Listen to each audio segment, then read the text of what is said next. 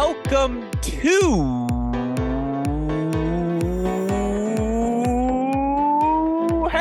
Great Shot. This is the Great Shot Podcast, a Cracked Racquets and Tennis Channel Podcast Network production. My name is Alex Gruskin. On today's show, we've got a special ITA Men's National Indoor Preview edition of The Deciding Point, our weekly breakdown of everything that happens across the Division I men's college tennis world. Of course, coming up this weekend, a weekend that could be argued to be day for day the most jam-packed weekend of action on the college tennis schedule. We've got our ITA Division I Men's National Indoor Championship. 16 of the best teams in the country, all traveling to Chicago, Illinois for the right to be crowned the National Indoor Champion. Of course, tonight on our stream, I'm rocking that University of Illinois hat in honor of our hosts. Appreciate all the efforts made by Brad Dancer and the University of Illinois program in putting on this year's event. Of course, we're going to have coverage from first ball to last of all the action on our Cracked Racquets YouTube channel. The play begins Friday, 9 a.m. Central Time. We'll have coverage all the way through Monday's championship match. Of course, before we get to any of that action, we got to preview all 8 of our thrilling round of 16 battles. And joining me on the podcast, as he does each and every week to do just that, is a man you know best as the forefather of the college tennis ranks formula predictions, never far from the listed UTR, one of the many dames to root for the Liberty Flames, and now the lean, mean vegan machine. It's our friend Chris Halioris. Chris, hey. Great Shot. Welcome back to the show. That weekend is finally upon us. You ready to roll the balls out, find out who's good, who's not? I think we know who's good, who's not, but absolutely. Let's get going. The best early weekend of the year for sure. After kickoff weekend comes the indoors. So, let's get going. Yeah, the best part, of course, is you're guaranteed 8 top 16 battles for 3 consecutive days. Unlike the NCAAs, you do have those consolation matches. And so, again, every battle matters. Obviously, this weekend, critical for the rankings moving forward. And yeah, let's find out who are the best teams. We've all done a lot of speculating, but they're all going to be in one location. Like I said, let's roll the balls out, find out who's good, who's not. With all of that in mind, our plan for today's show, we're going to preview each of the round of 16 battles. We're going to make the case for each team. What are the match calculi to get to 4 points? We'll also talk about our most intriguing individual matchup in each of these round of 16 affairs as well. Of course, at the end, I will ask Chris for his prediction. Who's going to take home the title? We'll get into all of that and so much more, break down the lineups. We've got a jam-packed edition of the show for all of you listeners. Of course, the reason we're able to do this week in, week out here on The Deciding Point is because of the support we get from our sponsors. And Chris, this is the second time I'll let you know I've worn this LS Polo on an episode of The Deciding Point. You have that exact same face of shock that John Parsons had when I wore the shirt on his episode. He said, Alex, I don't think I've ever seen you in a collared shirt. You seem to be a fan. I'm a huge fan. I didn't know that anybody made a shirt. In all seriousness, when we came on pre-show, I said, this is ridiculous. You've never looked this good, Gruskin. How in the world? And where is my shirt? I want the LS folks, please. Gruskin's not the only one here at Cracked Racquets. I need my shirt. That is a beautiful shirt. And how have they put it on you and made you look good is beyond me. Well, I appreciate you saying that. I could see you wearing this shirt. I actually think I said this on the previous show. I could see you wearing this shirt while you're going on one of your bike rides and just cranking away in this. Like, this is the Chris Halioris riding shirt moving forward. And we'll talk to our guys at LS to see if we can get you hooked up. But look, it's the hooded sweatshirts, it's the collared shirts, and everything in between. If it's got the LS logo on it, you know you're going to look stylish in it. You can learn more about LS by clicking on the link in the description to this podcast. Of course, a massive shout out as well to our friends at Swing Vision. They're at the forefront of all artificial intelligence technology innovations happening within the sport. I could tell you about them, but it won't do it justice. Simply put, click on the link download the app. You'll have access to everything there. State-of-the-art replay system within the app. You'll also have access to, again, all of their footage. So much more. Learn more by clicking on the link in the description to this podcast. Use that promo code CRACK20 when you do get it to let them know we sent you there. You'll get $20 off plus a free 14-day pro trial as well. Shout out to our friends at LS. Shout out to our friends at Swing Vision. Shout out to the weekend ahead. It's going to be a very fun weekend of action in Chicago. The Division I Men's National Indoor Championships upon us. Let's start big picture before we get into any of the matchups, and we'll go through chronologically in case some of you listeners listening to this in podcast form want to skip ahead to your team of preference. But we start big picture. Ultimately, Ohio State the 1, Kentucky the 2, TCU the 3, Michigan the 4. You have Virginia sliding in at that number 5 spot. Now, South Carolina is the 6. I thought they were a pretty clear-cut number 6 seed. I think that first 5 order is where things are most fascinating. Of course, as you look a little bit further down the seeds, things do get very, very interesting. Ultimately, it's Georgia at that 11 spot. You see ultimately in the number 12, it's Tennessee. 13 goes to Stanford. 14, you have a obviously very dangerous Baylor team. 15, Florida. 16, Illinois. Your thoughts on the seeding? Who has the biggest gripes to pick with the committee? I don't know that there's a lot of gripes. I agree with you. It's pretty close to what we thought. And the places where we thought there could be a little bit of leeway, there was. You could have made an argument. Kentucky can't argue that they get the 2. A couple of those close matches with Louisville and Duke, you go, would I have felt horrible if they put TCU and Michigan in front of them? No. Do I feel horrible with them at the 2 spot? No. I think that's all right. That was one area I think that was a little questionable.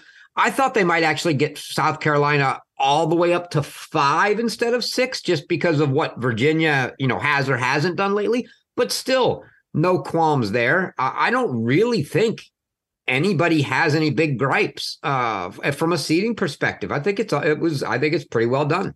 The only one that would perhaps have an argument is Michigan, who gets wins over USC, over Harvard, over NC State, over Tennessee. They get their wins over win over Northwestern in the kickoff weekend as well. There's more, add the win over Baylor on the road too. Don't want to forget that one. There's more depth to their body of work, perhaps, than Kentucky, who, to your point, gets good wins over Duke, over Louisville. They go on the road. They beat Virginia as well. And that's the big one. You go on the road, beat the number 1 team. You're without Liam Draxel. Yes, Virginia was without Chris Rodesh and no Barbatzer in singles, but that victory matters. And the weight of that win, obviously Michigan gets the win Monday over USC as well, but the weight of that Virginia win clearly carries the day. And to your point, Michigan has an argument. I think Kentucky also has a very strong claim to that number 2 seed. I would also put TCU's body of work. Again, it's a pretty clear-cut top 4. TCU belongs in that discussion. I would probably have them at 2 or 3, again, with their body of work on the road at North Carolina, on the road at Tennessee, what they've done at home as well. They've racked up some good wins early and then go on the road at Baylor too. I think directionally things are correct. Again, Virginia, South Carolina, flip a coin. You could say South Carolina has the more immense body of work, but 5-6, I don't think there's that big of a difference between those two. I agree. I think directionally they got things pretty accurate. Now, I do also want to claim there's no doubt Ohio State should be the number 1 seed. No doubt about that. What the Buckeyes have done going on the road at Virginia, on the road at Wake Forest, at home against Texas, Texas A&M, Baylor, they are a clear-cut number 1 seed, and there's no doubt they should be in that top spot heading into this event. But no, I like all the matchups. I think they're all going to be good for different reasons. I'm sure some coaches are like, do you guys mind if we just switch Georgia and Baylor? Do you mind if we switch, Kentucky and Illinois, just so we don't have Illinois and Florida, just so we don't have conference direct matchups, just to make everything a little bit nicer for all of our lives? But competitively, it feels very accurate. Final word goes to you. Yeah, I'll say, seeding, no issue. I think from a gripe, and not a gripe because of the seedings, but just sort of, wow, we kind of got the raw end. I will say Michigan for sure, because it was pretty clear. We knew Illinois was going to be the 16. We knew Florida was going to be the 15. Pretty confident Baylor was going to be the 14. Then it got questionable at who comes next. So that 4 seed for Michigan, when you're looking at the 4, whoever of those 2, 3, 4 drew the 4 was likely to get a much more dangerous match than the other 2. And that's exactly what happened. Stanford, a very dangerous team, much more so than those other matchups, I think. And so, yeah, Michigan, again, they can't really gripe per se. It's fair. But, yeah, they drew the short straw in terms of getting that tougher first-round match. I don't know, an experienced Tennessee team at this indoor event, they're really tough. Obviously, you don't want to have to play Baylor twice in a week. That's always just a tough thing for any team to do. Again, it's a good draw. I think we're going to have a fun weekend of action ahead. It's going to be a very balanced round of 16. And with that in mind, let's get into it. Let's run through all 8 of our round of 16 matchups. We're going to go chronologically. We'll start with the higher seed in each hour. That means starting with the 9 a.m. Central Time hour and with the defending national indoor champions. It's the TCU Horned Frogs, the number 3 seed. They enter this event 9-0 overall on the season. They take on conference foes Baylor in a rematch of a matchup we saw just about a week ago. Baylor a 4-1 win in that battle in Waco. TCU a 4-1 win in that battle in Waco. They take a toughly contested doubles point, clinch it at the number 1 spot with Famba and Fernley. They get straight set wins from Famba and Fernley at the 1 and 3 positions. Sebastian Gorsny ultimately with the clinch at 5. Of course, the big note in that match was the announced eligibility of freshman Jack Pennington Jones, who came from the couch, drives to Waco, hops into the singles lineup, lost to Teddy Perilek. And for what it's worth, looking at the matchup here this week, we do see a couple of changes in the lineup for Baylor. They now have Marko Milutinovic at the number 2 spot. Finn Bass, who didn't play against Ohio State yesterday, he's listed at 3. For these TCU Horned Frogs, they go with Fernley at 1, Luke Famba at the number 2 spot, Pennington Jones at 3, then Sander Jong 4, Gorsny 5. Now, Jirasek's listed at 6, but whether it's Vivez, whether it's Maxted, I'm sure we're going to see a lot of different looks throughout the course of the weekend. Let's start with the higher seed, 3rd-seeded TCU. Your thoughts on their lineup, their pathway to 4?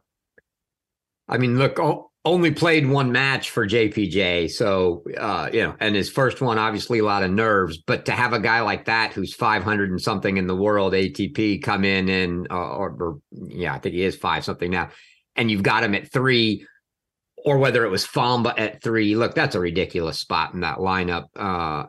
Just the addition of him and the fact that you now get to pick between Jers. I think the top 5 play regardless, right? I mean, they're going to play the freshman Gorsny. So now it's down to, is it Jirasek? Is it Vivez? Is it Maxted? Who cares? This team's stacked. And yeah, they have to be, in my mind, those top 4 are all favorites. But boy, if Pennington's, gotten his first match nerves out, these guys are going to be tough. Mm-hmm. When I look for this TCU team, again, wins over Baylor, North Carolina, Tennessee, 9-0 overall. They haven't dropped a doubles point. And on paper, that's where just the depth shines through. I mean, Fernley and Famba, 8-0 on the year. They're playing 2 right now as Jong and Max that are a top 5 team in the country. And, they're 2-3 overall because Gorsny and Vivez are 7-1. And they just keep racking up wins everywhere. And so, again, this team has depth. Even without Jack Pennington Jones, you feel like Jirasek, Vivez, Maxted, who all succeeded in the bottom half of the lineup last year. Vivez clinched the national indoor title for this team in 2023. They have options, and they still don't even know what the best version of themselves are. And, how are we not going to see Pennington Jones in the doubles lineup, right? That's just that's a question you have to have because he is that sort of caliber of a player. I'm fascinated to see what this team does this weekend because they do have all of the pieces. They do have the depth. And the reason I harp on that doubles point is at the women's national indoors, only one team won a match after dropping the doubles point. And it was a team that may have the chance to go down in the history books with the depth and the talent they have. 7 top 30 players in the University of North Carolina who go on to win the event.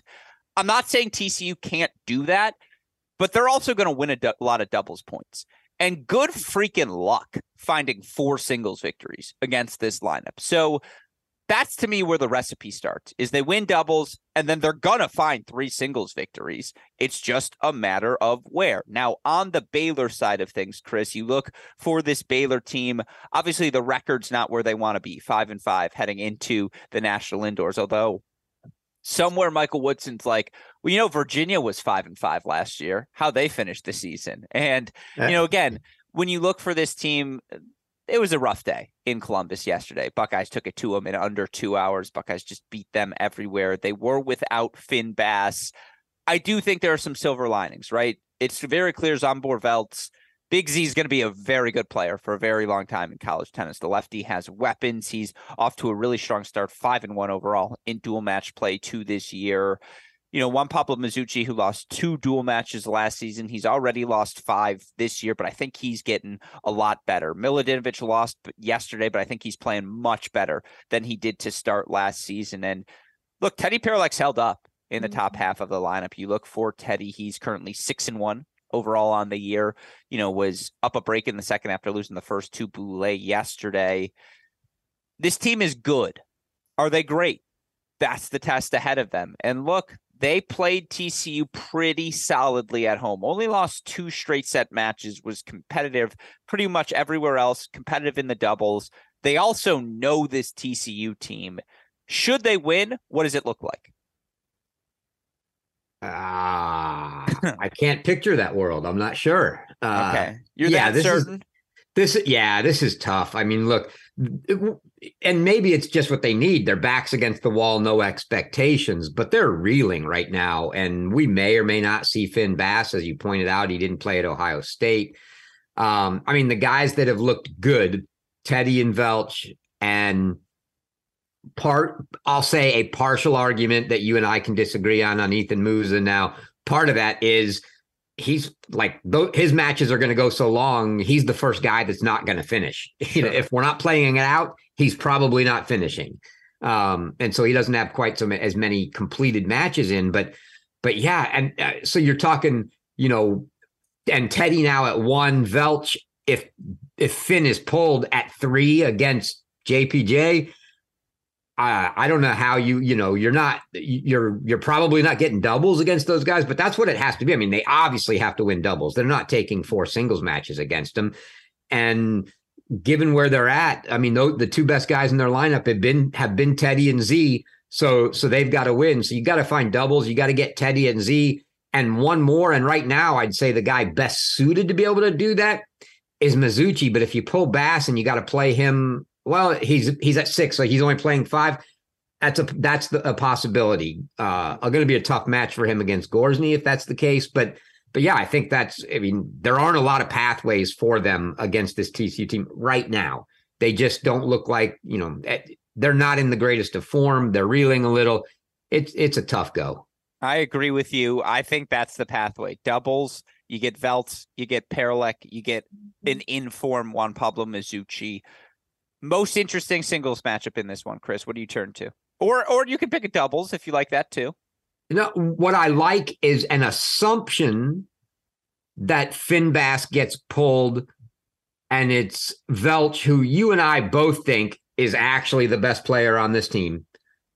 Maybe not JPJ. Right now, but the highest. Yeah, I would say I would say Teddy's probably the best player. I mean, purely right now, if everybody played straight up, Teddy's the best player on the team. I think Z right now is the second best player on this team. By the end of the year, he's probably the best player. But Teddy can beat anybody on any given day. He's got firepower. But yeah, I think Velch and Jones from the intriguing factor is probably the most intriguing matchup. The other most intriguing thing to me isn't even a matchup. It's just what the heck TCU is going to do for doubles. Is Jones in double? I mean, he's paired up on the sheet at 4, so he's not in, but you can do whatever you want with doubles. You can substitute all day. Mm-hmm. No, very fair. All right. Well, with that said, give me a pick. I'm going to take TCU. I don't know if Baylor gets, I'll say they get one on the board, maybe 4-1 TCU. All right, let's move on to our next matchup then. It's an all SEC matchup, a matchup you know well. Georgia taking on South Carolina. When these two teams faced off last year, Georgia beat South Carolina 4-3 in Athens. Now, you look for these two teams. Obviously, it's a little bit of a different story heading into this season. You look for this Georgia Bulldog team overall here in 2023. They do come in as the lower ranked seed, the 10 seed, 4-3 overall. They did get a good kickoff win over Louisville in that final there. They lost early matches to Florida, to Texas. They also dropped one to USC, but got to go to win over Stanford in that SEC Pac-12 challenge. You look for this South Carolina team. Obviously, it's been a strong start for South Carolina. Comfortable wins for them over Clemson, over NC State. They get a good win at home, 4-3 over North Carolina. Went on the road and beat Wake 5-2 this past weekend. Let's start with North Carolina. Again, 8-0 overall. You look for this team, a lot of veterans up and down the lineup. Toby Samuel, who had a huge pro fall in summer. He's 6-1 at the number 1 spot to start the year. You have the veteran Connor Thompson, 7-1 overall, 6-1 at the number 2 spot. James Story, who had a massive freshman year at Memphis, struggled a little bit last year, but he's that player we thought he might be so far through this season. Story 7-0 overall in dual match play, 6-0 at the number 4 spot. And then again, Beasley, Houle, Lambling, all these guys, we know the pieces. This team's 17-2 in doubles individual sets so far this season. It's a really good South Carolina team. What's their pathway to victory here against Georgia? This is one where almost every single match on the board here could go either way. This match screams possibilities of 4-3 just because you have no idea what's going which way. They both can play good doubles. I feel like you got to give an edge to South Carolina in the doubles. And the lineups to me are so similar now that we've gotten the switch from Georgia, which you and I had talked about, where Teddy Huska had been playing up at 3, Bride's up at 3, Kreuter at 4, and Huska's down to 5. And we get Casey Houle, who has been kind of the up and comer into that spot for South Carolina. Interesting spot. There's interesting matches everywhere. Ethan Quinn hasn't had the greatest of starts, almost all great losses, but they're all good matches. I mean, every single one of these could go either way. Both question marks at 6. The top 4 we know pretty well from both sides. It's just a tough one to call. I mean, I don't feel good about calling any individual match really in either direction here. Lambling Bride going to be a rematch. Lambling 6-4 in the dual match last year. He beat him. Kreuter Story a rematch. Kreuter 6-2 in the third. He beat Story in the dual last season. South Carolina's played really good doubles. It starts for them all weekend long. If they're going to make noise, it's going to be because they're up 1-0, and it's going to be hard for any team to find those 3 singles victories. Flip side, you look for this Georgia team. They're very calloused up coming into this event. Certainly, they've been through some 4-3 tough scenarios that have gone both for them, against them. You mentioned Quinn already. Again, what are the points you like most for this Georgia team? What will you be watching for? I mean, Quinn's not playing horrible. He's just not winning these big matches against the top guys, but he's a spot for Georgia that you have to look at. That's a spot we've got to get. You also just say, what if this is where it starts turning, where it's just like, okay, he's done with the lumps. Now he's ready. We saw it in the fall. And like we said, it's not like other guys that are necessarily playing bad. They're in poor form. Like I would say of guys that have struggled here, from a win-loss column, Ethan's struggled in the win-loss column. Teddy Huska's struggled in the win-loss column. Ethan's losing the top 10 guys in the nation. Teddy's not. So there's a little difference there. I think it could be exactly that. This could be that's out of the way, and it's like flipping a coin. I just happened to get the bad run of a bunch in a row, and now it's going to be a bunch of good ones in a row. You got to like him if you're Georgia and you're going to win. I think you've got to look at Kreuter in the 4 spot as a solid one. And then the interesting matches to me, like both guys, Lambling and Bride, which Lambling do we get? Which Bride do we get? I have no freaking idea. I mean, that's going to be a match. And then the match at 6, total crapshoot. Again, who do you get? Is it Pena or Paulsell for Georgia? Most likely, I think I don't think it's going to be a lot of a discussion. I think we're going to see Beasley for South Carolina. But yeah, so tough to call any of the individual matches that I think this is one where I truly like, the first match we talked about, I don't care who wins doubles. This match, doubles is going to be big. All right. With that said, what's your most fascinating matchup? Is it that doubles point?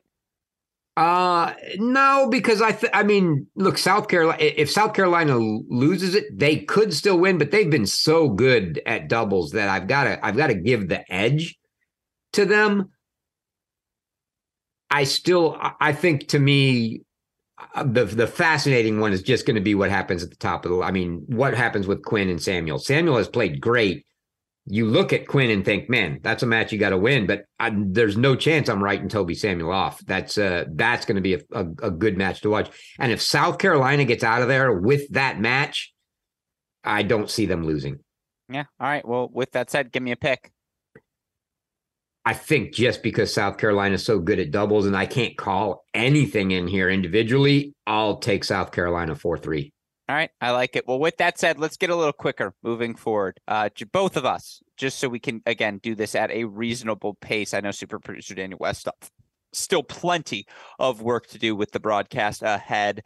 Let's move now to the 12 o'clock hour and let the record show Chris has yet to predict an upset. One's coming at some point, folks. Maybe it's this hour, but will it be with the number 2 seeded Kentucky? This Kentucky team undefeated heading into the national indoors, 10-0 overall. They got the big win over Virginia on the road in that NCAA championship rematch. They got the big 4-3 win at Louisville with Liam Drexel struggling. Then tough 4-3 win at home against Duke. Again, a match where we saw, yes, this team lost 3 set matches at the 5 and 6 position, but guys like, Charlie Kosnet and JJ Mercer and obviously Weeks as well, all getting valuable repetitions.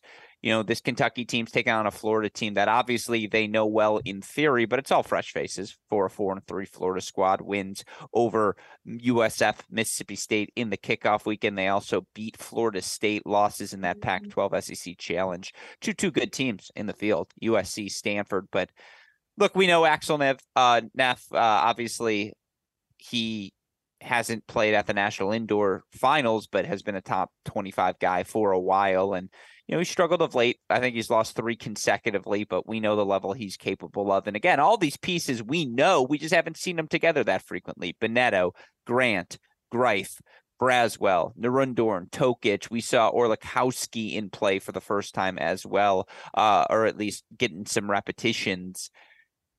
It's a fascinating matchup. Let's start with Kentucky. What are you most confident in about the Cats heading into this? Just the depth. And for the record, Axel played at the indoors in Chicago. Oh, yeah, you're right. With Notre Dame. Good call by you. I only because, we played him and I watched. But for Kentucky, it's the depth in the lineup now that we've seen what they've got at 5 and 6, and those guys, in their tight matches, they needed those freshmen to come up big at Louisville, and that's exactly what they did. They were down 3-2 at Louisville, and that's certainly not a position we expected to see them in, or that they wanted to be in. But the 2 freshmen in Weeks and Kosnet came up and won their matches, and one of them with a break 7-5 in the third for Kosnet. So that's the known commodity for Florida. Just still a lot of unknowns. Mm-hmm. No, I think that's fair. And to your point, we know Lafia, Draxel, Lapadat, Body, what they're all capable of doing in those top 4 positions. And again, it does feel like Weeks, Kosnet have separated themselves, proven to be not just legitimate, consider options they have to turn to, but legitimate options at those 5 and 6 spots. And again, I do wonder about the doubles point for this Kentucky team. They've been okay at it so far, but that obviously, again, to just put pressure, have to win 4 victories in singles at this event. That's a really tough line to have to tread. That said, you look at this Florida team. I mean, again, I think it's been a pretty strong start for just about everyone. It's been a little bit up and down for Will Grant at that 2 spot, but like Greif has been solid in patches. Jonah Braswell's really stood out, the freshman, 5-1 after his 15-3 fall.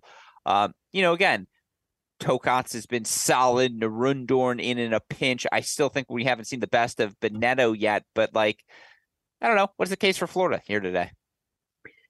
Yeah, it's going to be a tough one for them. They're not having the best of luck in singles right now.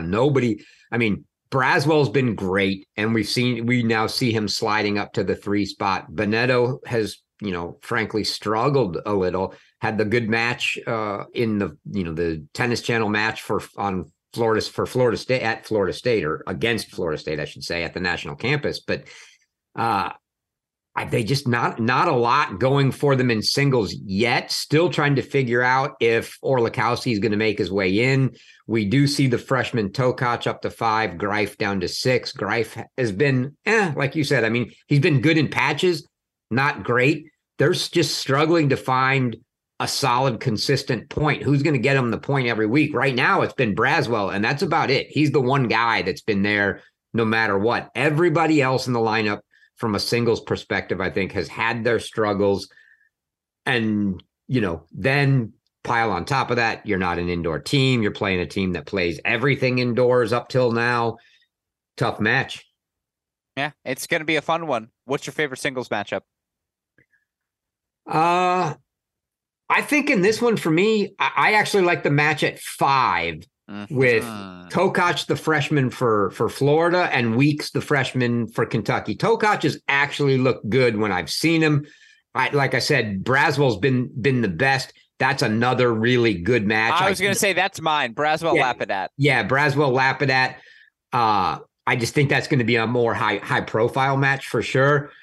I'm sneakily watching these 2 guys down at 5 just because they're both freshmen and they both need to contribute, and both have done so far. So I think that's another intriguing match.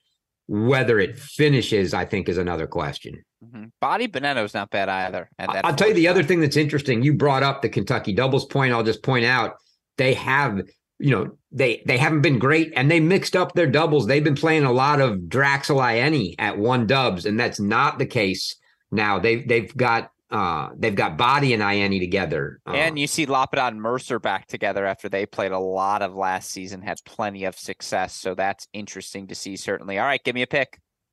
This is a clear-cut Kentucky indoors. They've played a couple close matches, could be susceptible.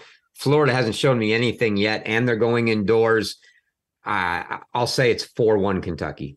All right, 4-1 Kentucky. Still no upsets for Chris as we move to our 4th round of 16 match, our final on the right side of the draw, final of the 12 p.m. hour. It'll be 2 blue bloods, 2 teams we've seen play multiple times, national indoors, NCAAs, these Tar Heels versus Trojans. Of course, UNC, the 10 seed, taking on 7th seeded USC. Now, again, this was a 2020 National Indoor Finals match that went the way of the Trojans.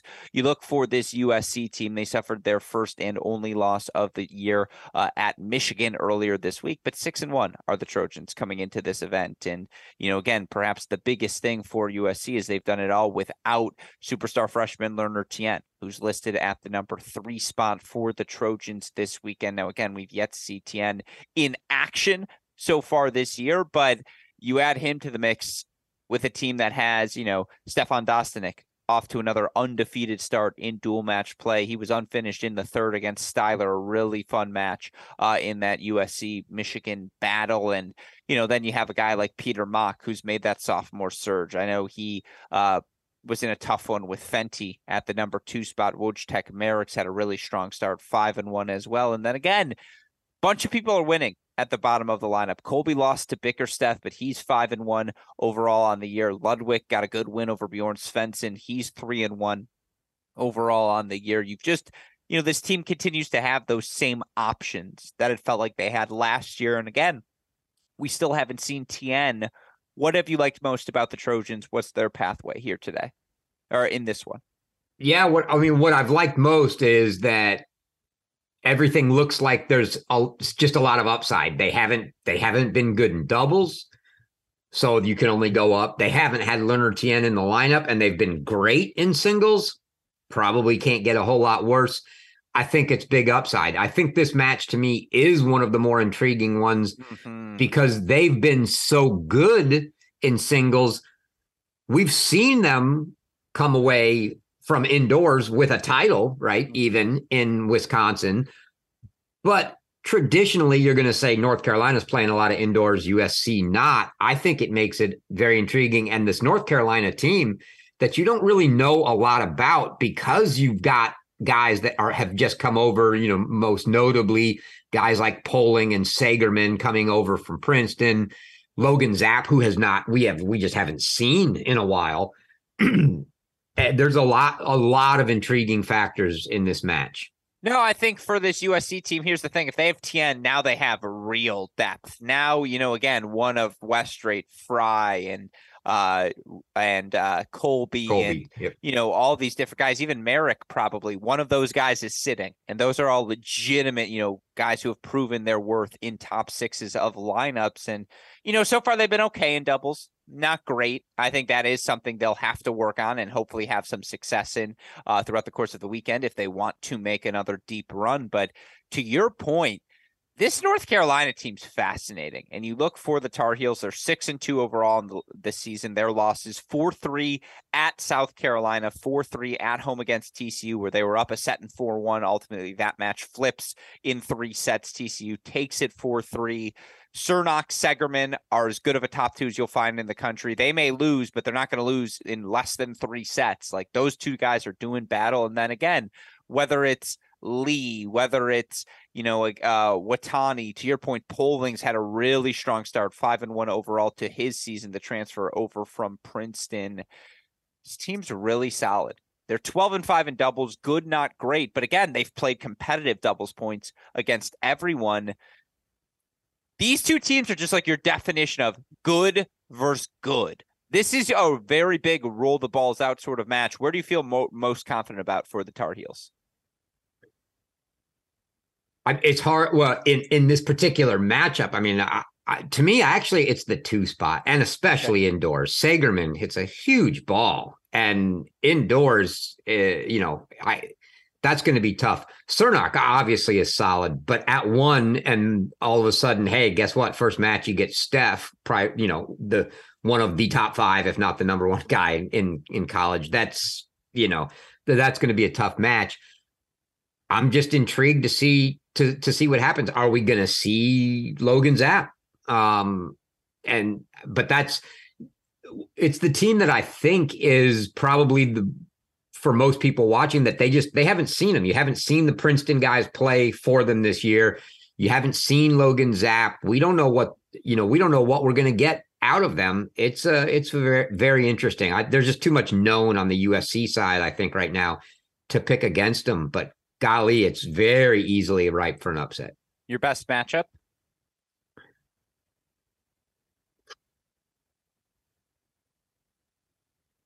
I don't want to say Cernak and Steph, but like you said, Cernak's going 3 with everybody. It probably is. I just hate always picking the number 1. I have to lean to the fact, just because we haven't seen him yet, that we probably don't see Leonard Tien. So yeah, if we do see him, he becomes the must watch. Yeah, absolutely. As I say, if he's in the lineup, then, and I'll be honest, I haven't even watched Will Jansen play, so I don't know what I'd be getting into. That's the match I'd be watching is Tien and Jansen. I would say Poling Merrick. Carl Poling's been really good this year, as has Woj. That's very much a swing match. And again, indoors, maybe you lean Poling, but let's find out. Let's roll the balls out and play. With that in mind, give me a pick. I don't know how I pick against USC. My gut tells me I should pick the upset here. Carolina indoors, probably no Tien, but if Tien plays, definitely I'm making USC the favorite. USC not been great in doubles.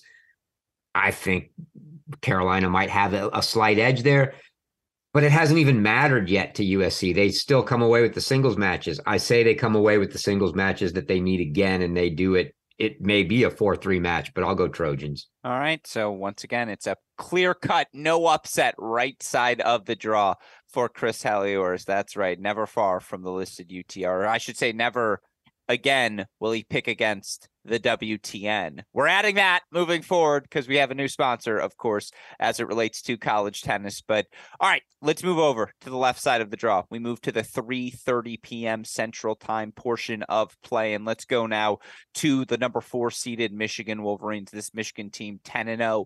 They've answered every question that's been asked of them. Again, wins over USC, Tennessee, Baylor, NC State on the road. They beat Harvard. They beat Northwestern. They've been battle tested, and you look for this Michigan team 38-6 in singles, 19-3 in doubles. You know, again, the Northwestern match was closer than that. The Harvard match was closer than that. Baylor match was closer than that. Even the USC match was closer than those gaudy statistics would indicate, and yet they've gotten through every challenge. This is a very experienced team 1 through 5, and, you know, Maloney 6-0. Gavin Young 6-0, Styler 6-1, Fenty 6-1, Bickerstaff 5-1. The horses have come through for this Wolverines team. You contrast that with a Stanford squad that obviously has dealt with a bunch of injuries, and this 5-2 Stanford team doesn't have the Nishesh Basavareddy from the fall. He's not able to swing through that backhand given the issues with his wrist. Still, Ferry 5-1, Basing 6-1, Banerjee 5-1. You know, the big guns that we expected on their lineup, they have come through thus far for this Stanford team. And while there are still some questions in the bottom of their lineup, Chaudhry's played better. Kolazinski started to get some wins. We still don't know with those two and Rajesh what exactly they'll do, although for what it's worth this weekend, the lineup is Basavareddy 4, Chaudhry 5, Kolazinski 6. I mean, again, here's the thing. For the Stanford team, Ferry, Basing, for it certainly, they're not intimidated by Fenty, Maloney, Styler. Like, pound for pound, those guys have had just as much success as those Michigan duo has. They can match that strength at the top of the lineup. That said, you look for this Michigan team. What's the recipe, Chris?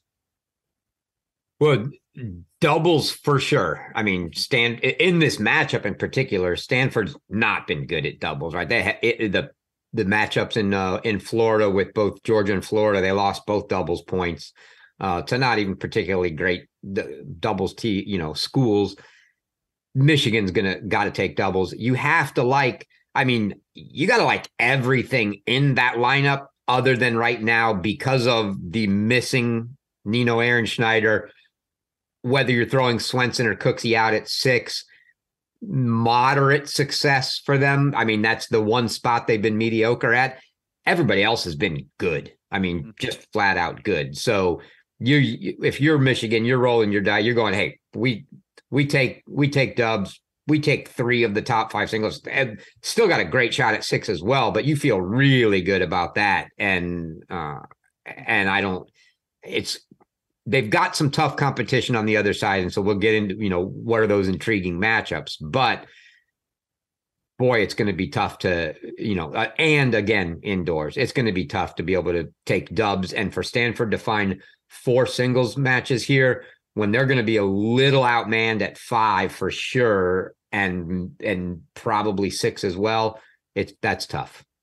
Yeah. I mean, look, Gavin Young's taken a leap, 6-0. He's one of those guys, and I think he will be ready to play perhaps the number 1 spot for the Wolverines next year. But to your point, Maloney, Fenty, Styler, they're back. Bickerstaff, him at 5 is a joke.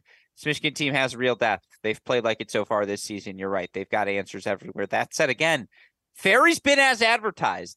Basing is top 20 good, and Banerjee indoors, like, he's starting to find his rhythm. Nishesh is still Nishesh, and he's hopefully getting healthier every single day.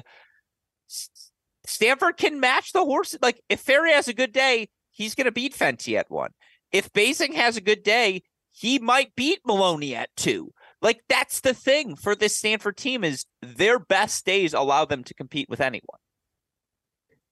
Yeah, and I think that's the path for the Sure. most likely path for them is we're still going to drop doubles and we're just going to sweep the top four.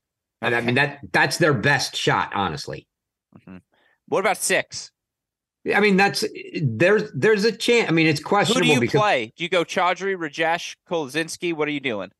I mean I think we're going to end up seeing Chaudhry. I mean they've got Chaudhry 5, right? So obviously he's not 6. He can't be. So I think we see Chaudhry 5. I think they're going to play Kolazinski. I mean, you can play whatever. It's irrelevant what you submit. I think we end up seeing Kolazinski there. But yeah, it's a pick 'em, if you will, for me between their 6 and the Michigan 6 right now. That's a match that could go either way. But if Stanford's on, the top 4, are good. Now, obviously, you don't know what you're getting out of Nishesh, but that's probably your spot is the top 4. And if it's not one of them, then you got to get 6 and you lose one of the top 4. All right. Well, then with that said, what's your most intriguing singles matchup? There's only 2 that I even want to watch in this match, and that's Gavin Young and Nishesh for sure. And I want to see what Nishesh has got. And given that he's probably slicing all the backhands, is Gavin patient enough and not forcing it to just bide his time and do his thing?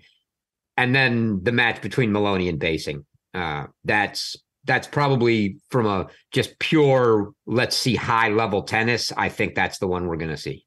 That's my pick. I mean, I'm all in on that match. That is going to be Max Basing is freaking good. And I'm just saying, if you haven't watched him yet, take the time to do so.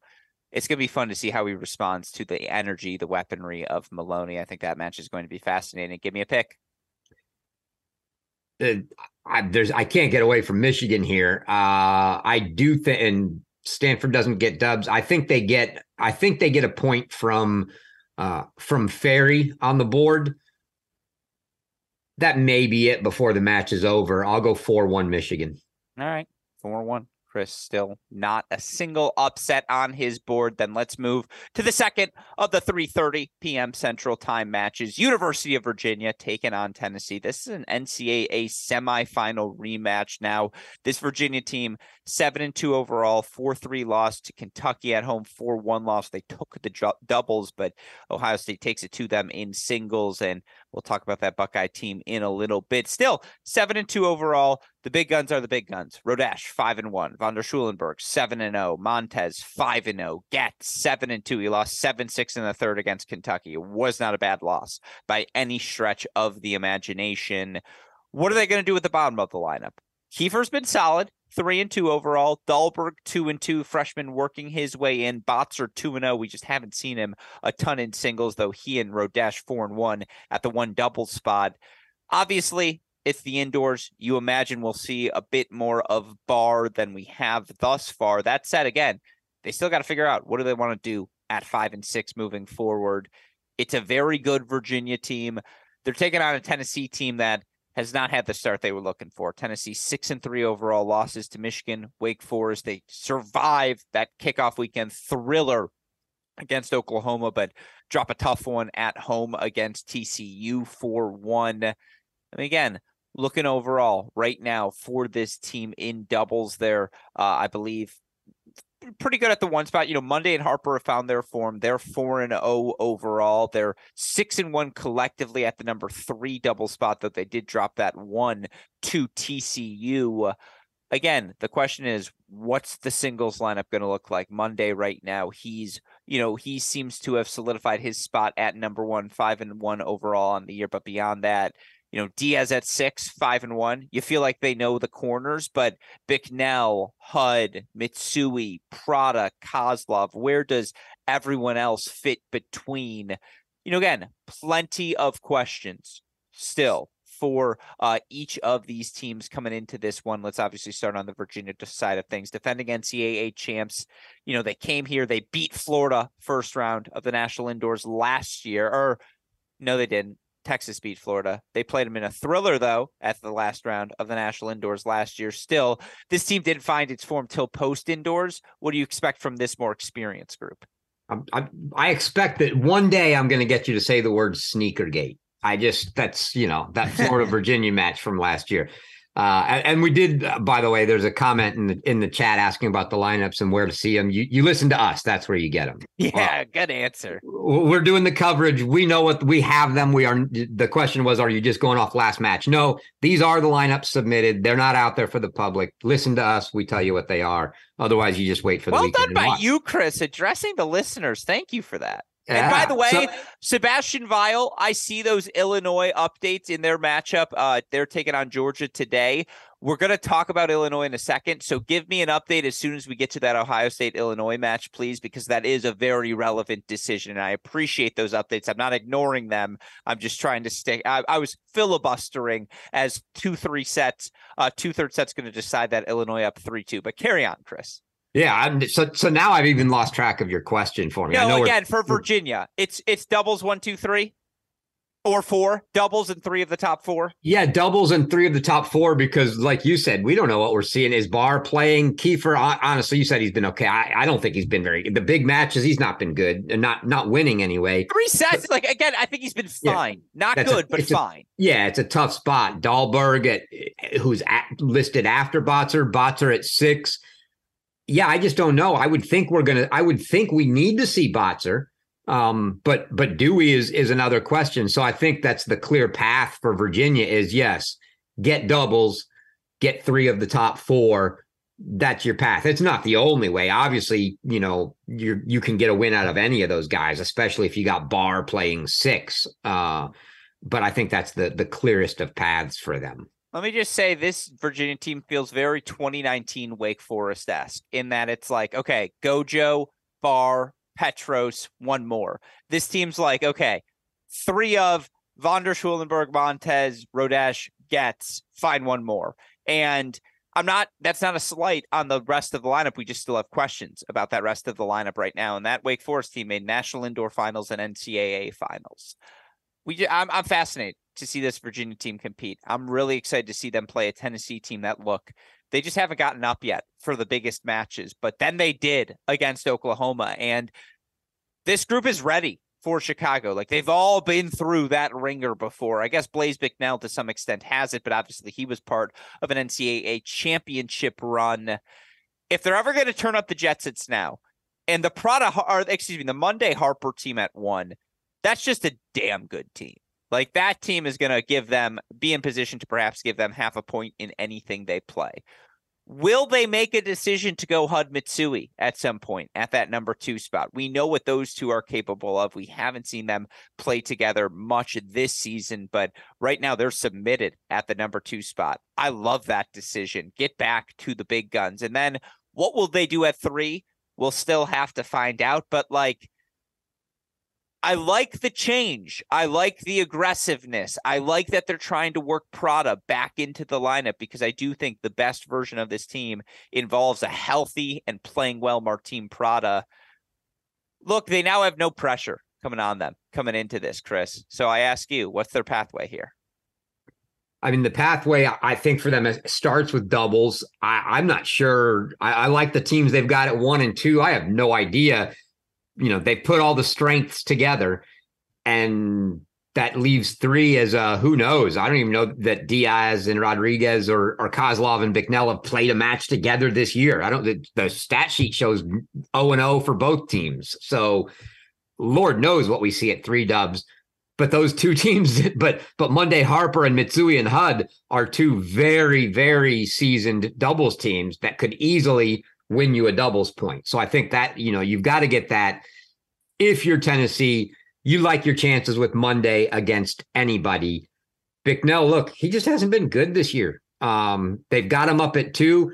I don't think they're counting on anything. And that's a strong spot with what Virginia has submitted indoors with the big guy in Rodesh at 2.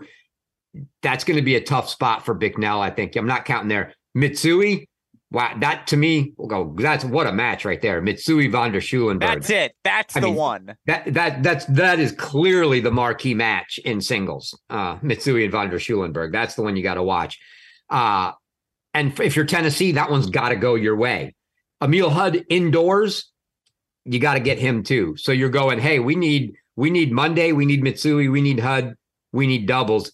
if you get something out of Prada Hold on. or whoever you play at Diaz six, that's a bonus. Diaz at 6 is 5-1 this year. You're telling me him versus a Dahlberg, a Botzer, a Kiefer, whomever it is, like, come on, they can win that one. Oh, they can. Absolutely, they can. I'm just saying I think, if you're counting on your strengths and what is there, yeah, those you're looking at those other guys, but absolutely they could win a match look, and if they actually play, say, Kiefer at 5, whether it's Prada or whether it's Kozlov, but one of those guys can beat Kiefer as well.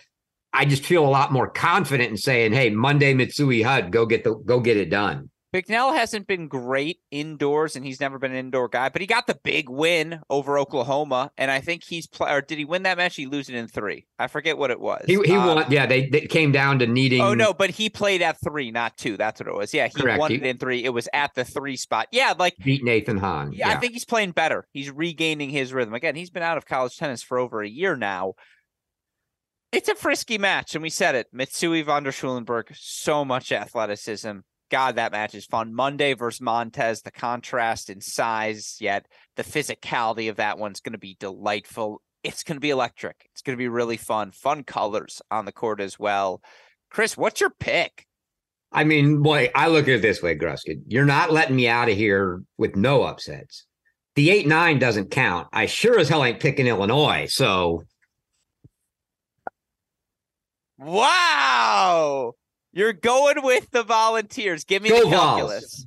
Yeah, I it's going to have to be, like I said, my best chance, I think, is Dubs 1-3-4, but I just don't like the spot at 2 against Rodesh. Wow. Like you said, they've got nothing to lose. If they're going to if they come out of here and they go 1-2 or 0-3 at indoors, I'm all but writing them off for the season. They've got to turn it around, but there is no pressure. Like you said, look, they're seated way down low. They haven't come in well. These guys have nothing to lose. If they're going to turn it around, this is the time. And why not doing it against the defending national champions? We needed that. 56 minutes in, we needed a little pick-me-up. So thank you for that Tennessee upset. That was just a little boost there. There he is. He's on the board. Chris taking Tennessee out of that 3:30 hour. All right, Seb Vial, I need an update, please, on the Illinois match. Taking on Georgia right now as we get to their match next, the 6 p.m. hour. It's Ohio State, 6:30, Ohio State taking on Illinois. Look, this Illinois won, by the way. Illinois win over Georgia. Big one coming into this. There's the big mo, because look, Illinois so far this season, 8-4 overall.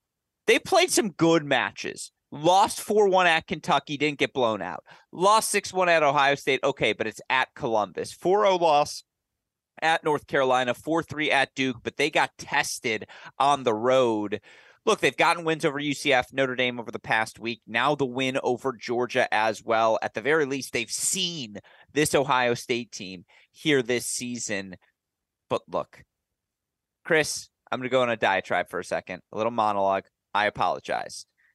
I've seen a lot of great Ohio State teams over the years, and you look for the Buckeyes. They've won this National Indoor Championship twice. You look at the 2014 team with Cobelt and Diaz and Metka and all the guys they brought on that roster. That was a really good team. 2019, Wolf, McNally, all the way through to Tubert and all the different things that they could do. That was a real Seelig, a really good Buckeye team. Obviously, Buchanan, Rolla, that era, exceptional. Allure, Wilson, Kronagi, Kinyeko. They've had some great teams in Columbus over the years. National Indoor Champions, NCAA finalists. Shout out to Torp. I don't want to forget that 2018 team either with JJ McNally, Torp. What a fun top 3. This is the best Buckeyes team I've ever seen. And I don't say that lightly. And you look for this Ohio State team, 11-0 overall coming into this National Indoors. They're 18-5 in dual match play and doubles. 46-3 in singles, and they've been without Cannon Kingsley for wins against Baylor, Wake, and Virginia on the road. Those last 2, I just look up and down the lineup. Trotter through 11 team matches, 10-0 overall. Now through 12 matches, they're 12-0 overall. He's 11-0. Robert Cash through 12 matches, he's 10-0. And the leap Boulay made.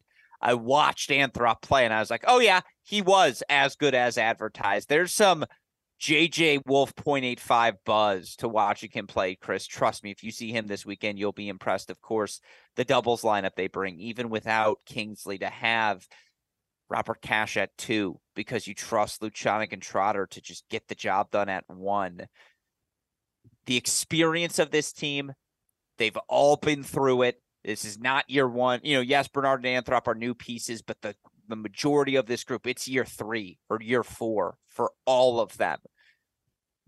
This Ohio State team is so freaking good, Chris, and the depth that they have combined with the strength up top, combined with the fact that we still haven't seen the best versions of Bernard, Anthrop, or a healthy Kingsley. I feel better about this Ohio State team than I've ever felt about any Buckeye team. I think they're that good. What say you? How can you feel bad about a team where JJ Tracy has lost as many singles matches as everybody else in your starting lineup combined? Yeah, and he's lost 1. On the overall, whatever they listed, right? He was 13-5, but Boulay, Kingsley, Bernard, Trotter, they've lost a total of, and Cash lost a total of 5 matches. Tracy 5 on the year. No, it's Tracy yesterday, an 0-2 win over Milutinovic. Like, yeah, he's fine. Yeah. He's lost 1 dual match. 1. Yeah, I mean, somebody in the first 2 days this weekend is going to have to pull the upset of their life to knock them off. I don't even think this gets real for Ohio State until Sunday. I mean, they're going to get Illinois. Sure, they can get challenged. I'm not saying that they won't have some tight matches. They're going to win. They're going to beat Illinois. They're going to beat the winner of Texas and Wake Forest. And then it gets real when they get, maybe a great match with Michigan. Who knows what it will end up being, but that's when it gets real for them. I'm not sure that we can say that about anybody else at this tournament that's been that dominant this year. Well, the pathways are endless because, again, Cash hasn't lost, Trotter hasn't lost, and to bring them to the bottom of the lineup, Cash moving so well, so aggressive, just his relentlessness indoors, unmistakable. Trotter, the weapons he has, to not have him in the top 3 of your lineup, that's the luxury they have because, by the way, they're top 3 of Kingsley, Boulay, Tracy. They're all that good right now.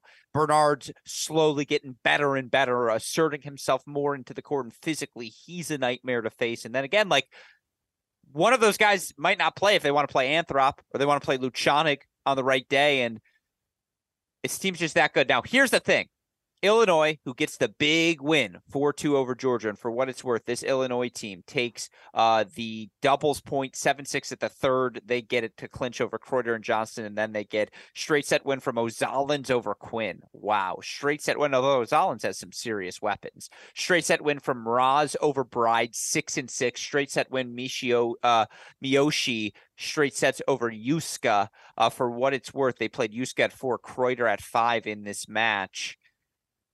I mean, here's the thing. For Illinois, Brad Dancer's going to have 500 people at this match. Like, there will be a strong Illinois contingent. It will feel like a home match for a team that just beat Georgia. Now they've got a little mojo going into a team that they did see a couple weeks ago in Columbus. We say it's always hard to beat a team twice in one season. Obviously, Ohio State's the favorite. What is the path for Illinois? I mean, first of all, the only quiet people at that match are the designated drivers. That's a given. That will be a loud crowd. They're going to need something like they did today on steroids, because I just don't know how you do that to Ohio State indoors. They have guys that have upside, like Ozalins, right? But Ohio State. You know who they didn't play today, by the way? No Alex Petrov today, who's listed at number 1 for them. But Heck did play? Heck did play up to the number 2 spot. Okay. Yeah.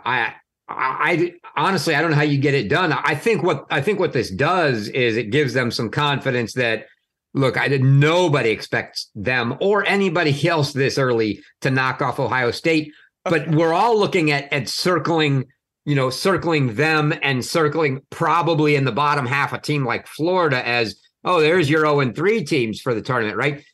Illinois is now not so easy. They're not 0-3 this week. You can't do it anymore. They already got a win this week. So literally, they're like, we are not the 0-3 team. I'm sorry, West Up, but they're saying, fuck you, Chris. Like, you knew we were going to say it. You knew you were going to say they're going to be 0-3 this weekend. And now, literally, that's a message saying, hey, don't you dare call us the 0-3 team this week. Okay, we just they could be 1-3. Yeah. But no, yeah, it's not so much, they've just shown, hey, that's not the given. They can beat somebody up there. It's not going to be Ohio State. I don't know. I honestly don't know how they do it, because I don't see a path for them to get 4 points off them.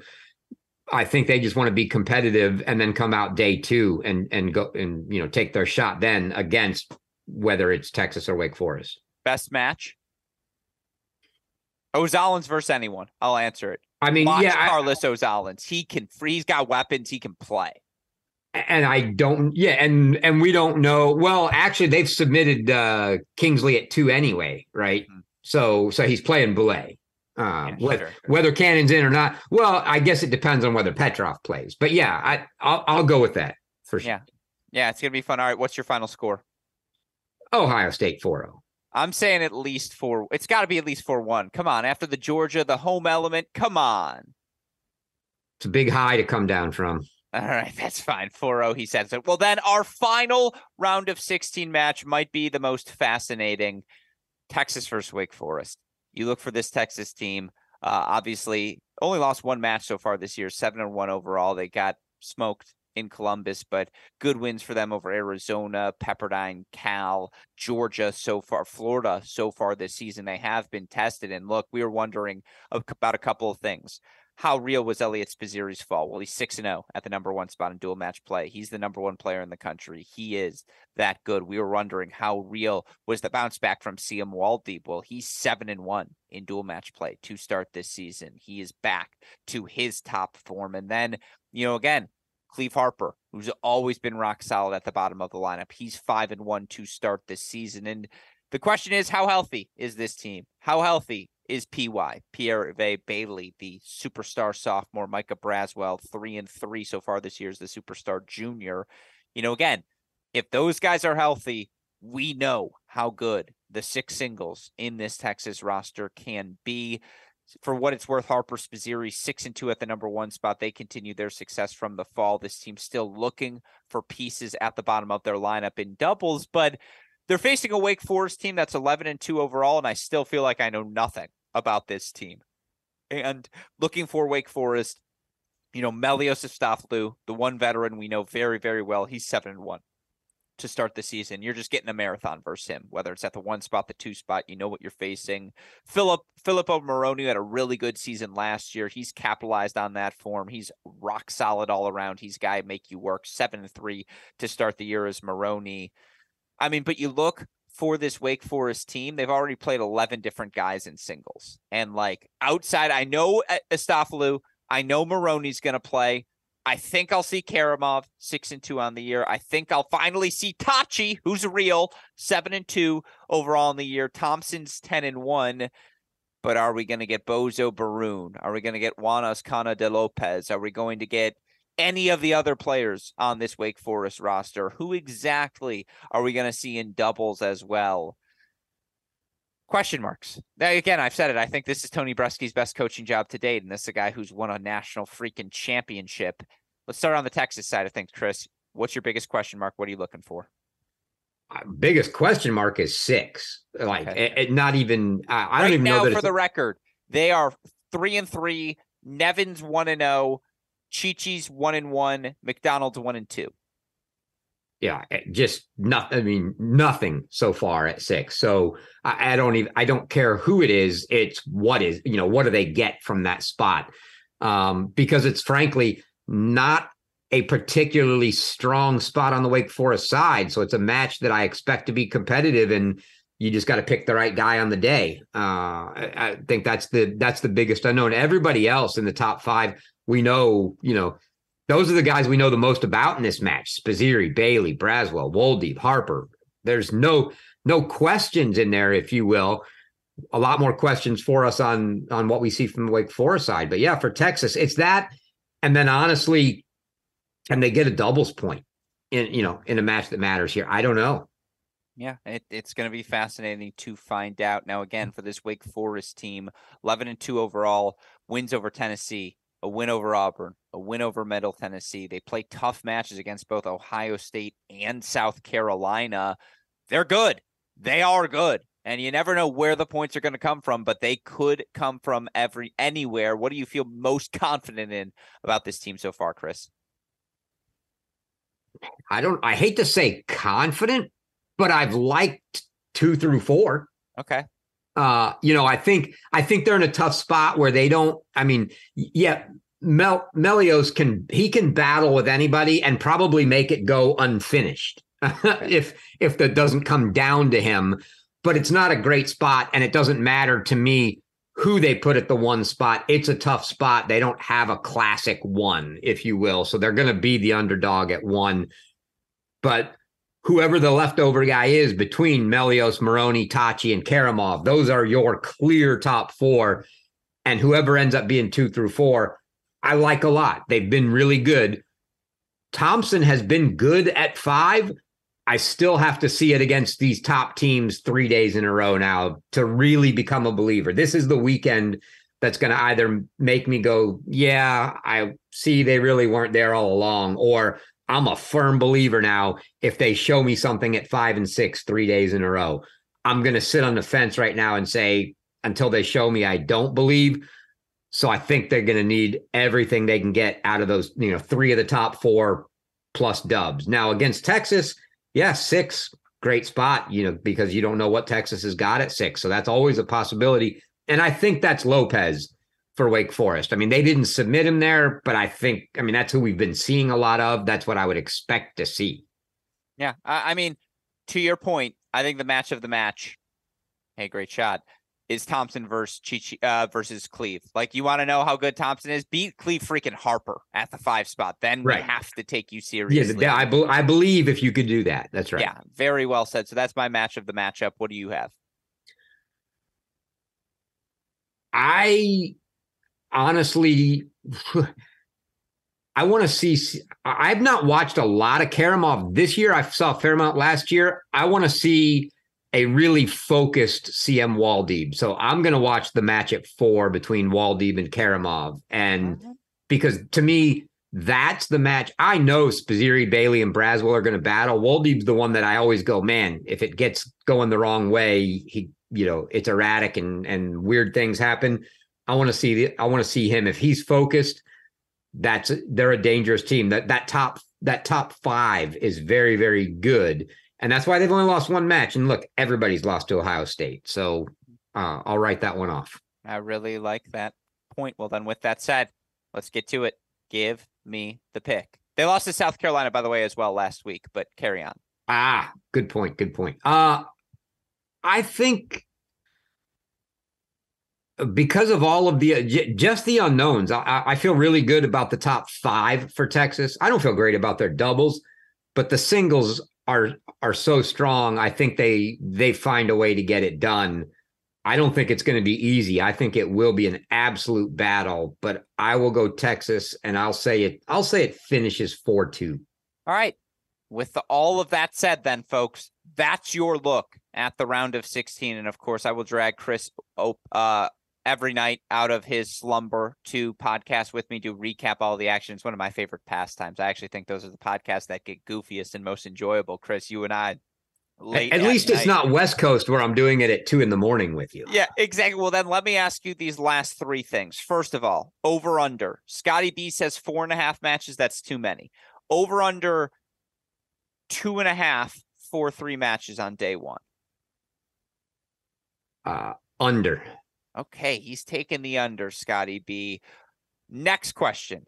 The question, well, I'm going to hold that question. Next question is actually a statement. Going into these national indoors, how do our rankings differ from the ITA seating? Let's bring that up now. We do have our Cracked Racquets top 10 poll here this week. We have Ohio State number 1, TCU, number 2, Michigan 3, Kentucky 4, Texas 5, USC 6, UVA 7, South Carolina 8, Wake Forest 9, UNC 10. So slight differences, I suppose, between us and the seeding committee. Still directionally, everything still feels pretty accurate. Question number 2, what's your biggest disagreement, or what do you like most about our top 10?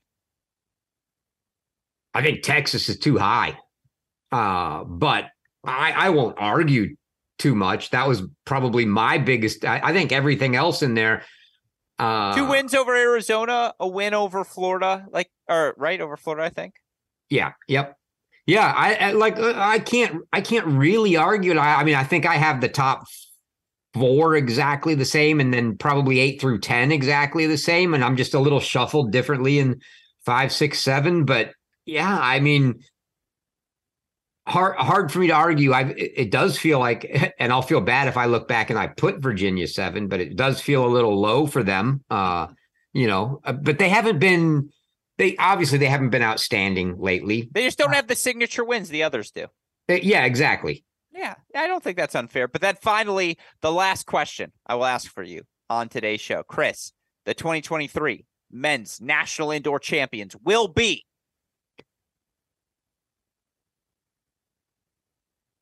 I really want to pick TCU, but I'm going Ohio State. Yeah, make the case. I mean, they've been so dominant. I don't care if it's been at home. They've gone on the road too. They're so good. And when you've got, in the past, it's been to me a little more questionable at the bottom when we've, even last year, is Cash playing 6? Is somebody else playing 6? And it was. Cash has got the game indoors and he likes to come forward. He likes to get to the net, but he wasn't having the success that he's had this year. Another year under his belt.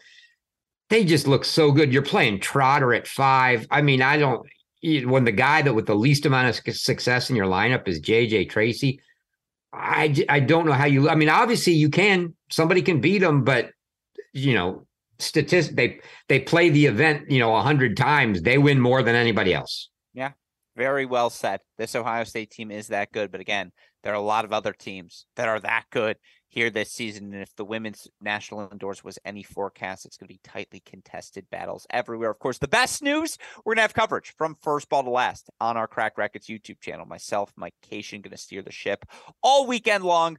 Coverage begins Friday, 9 a.m. Central Time. Take you all the way through Monday's championship match. Of course, a shout out, as always, to our super producer, Daniel Westoff, who will be on the 1s and 2s, makes everything we do possible. A shout out, of course, as well here today to our friends at LS and Swing Vision for their support of this deciding point. Again, we hope you join us, college tennis fans. It's one of, if not the best weekend on the college tennis calendar. You won't want to miss it. Those are our predictions. If you want to share yours, at Cracked Rackets, at AL Gruskin, at College Tennis Ranks, let us know on our various social media platforms. With all of that said, for the fantastic Professor, Lean Mean Vegan Machine, Chris Halioris, our super producer, Daniel Westoff, our friends at LS and Swing Vision, and from all of us here at both Crack Rackets and the Tennis Channel Podcast Network, I'm your host, Alex Gruskin. Chris, what do we tell our listeners?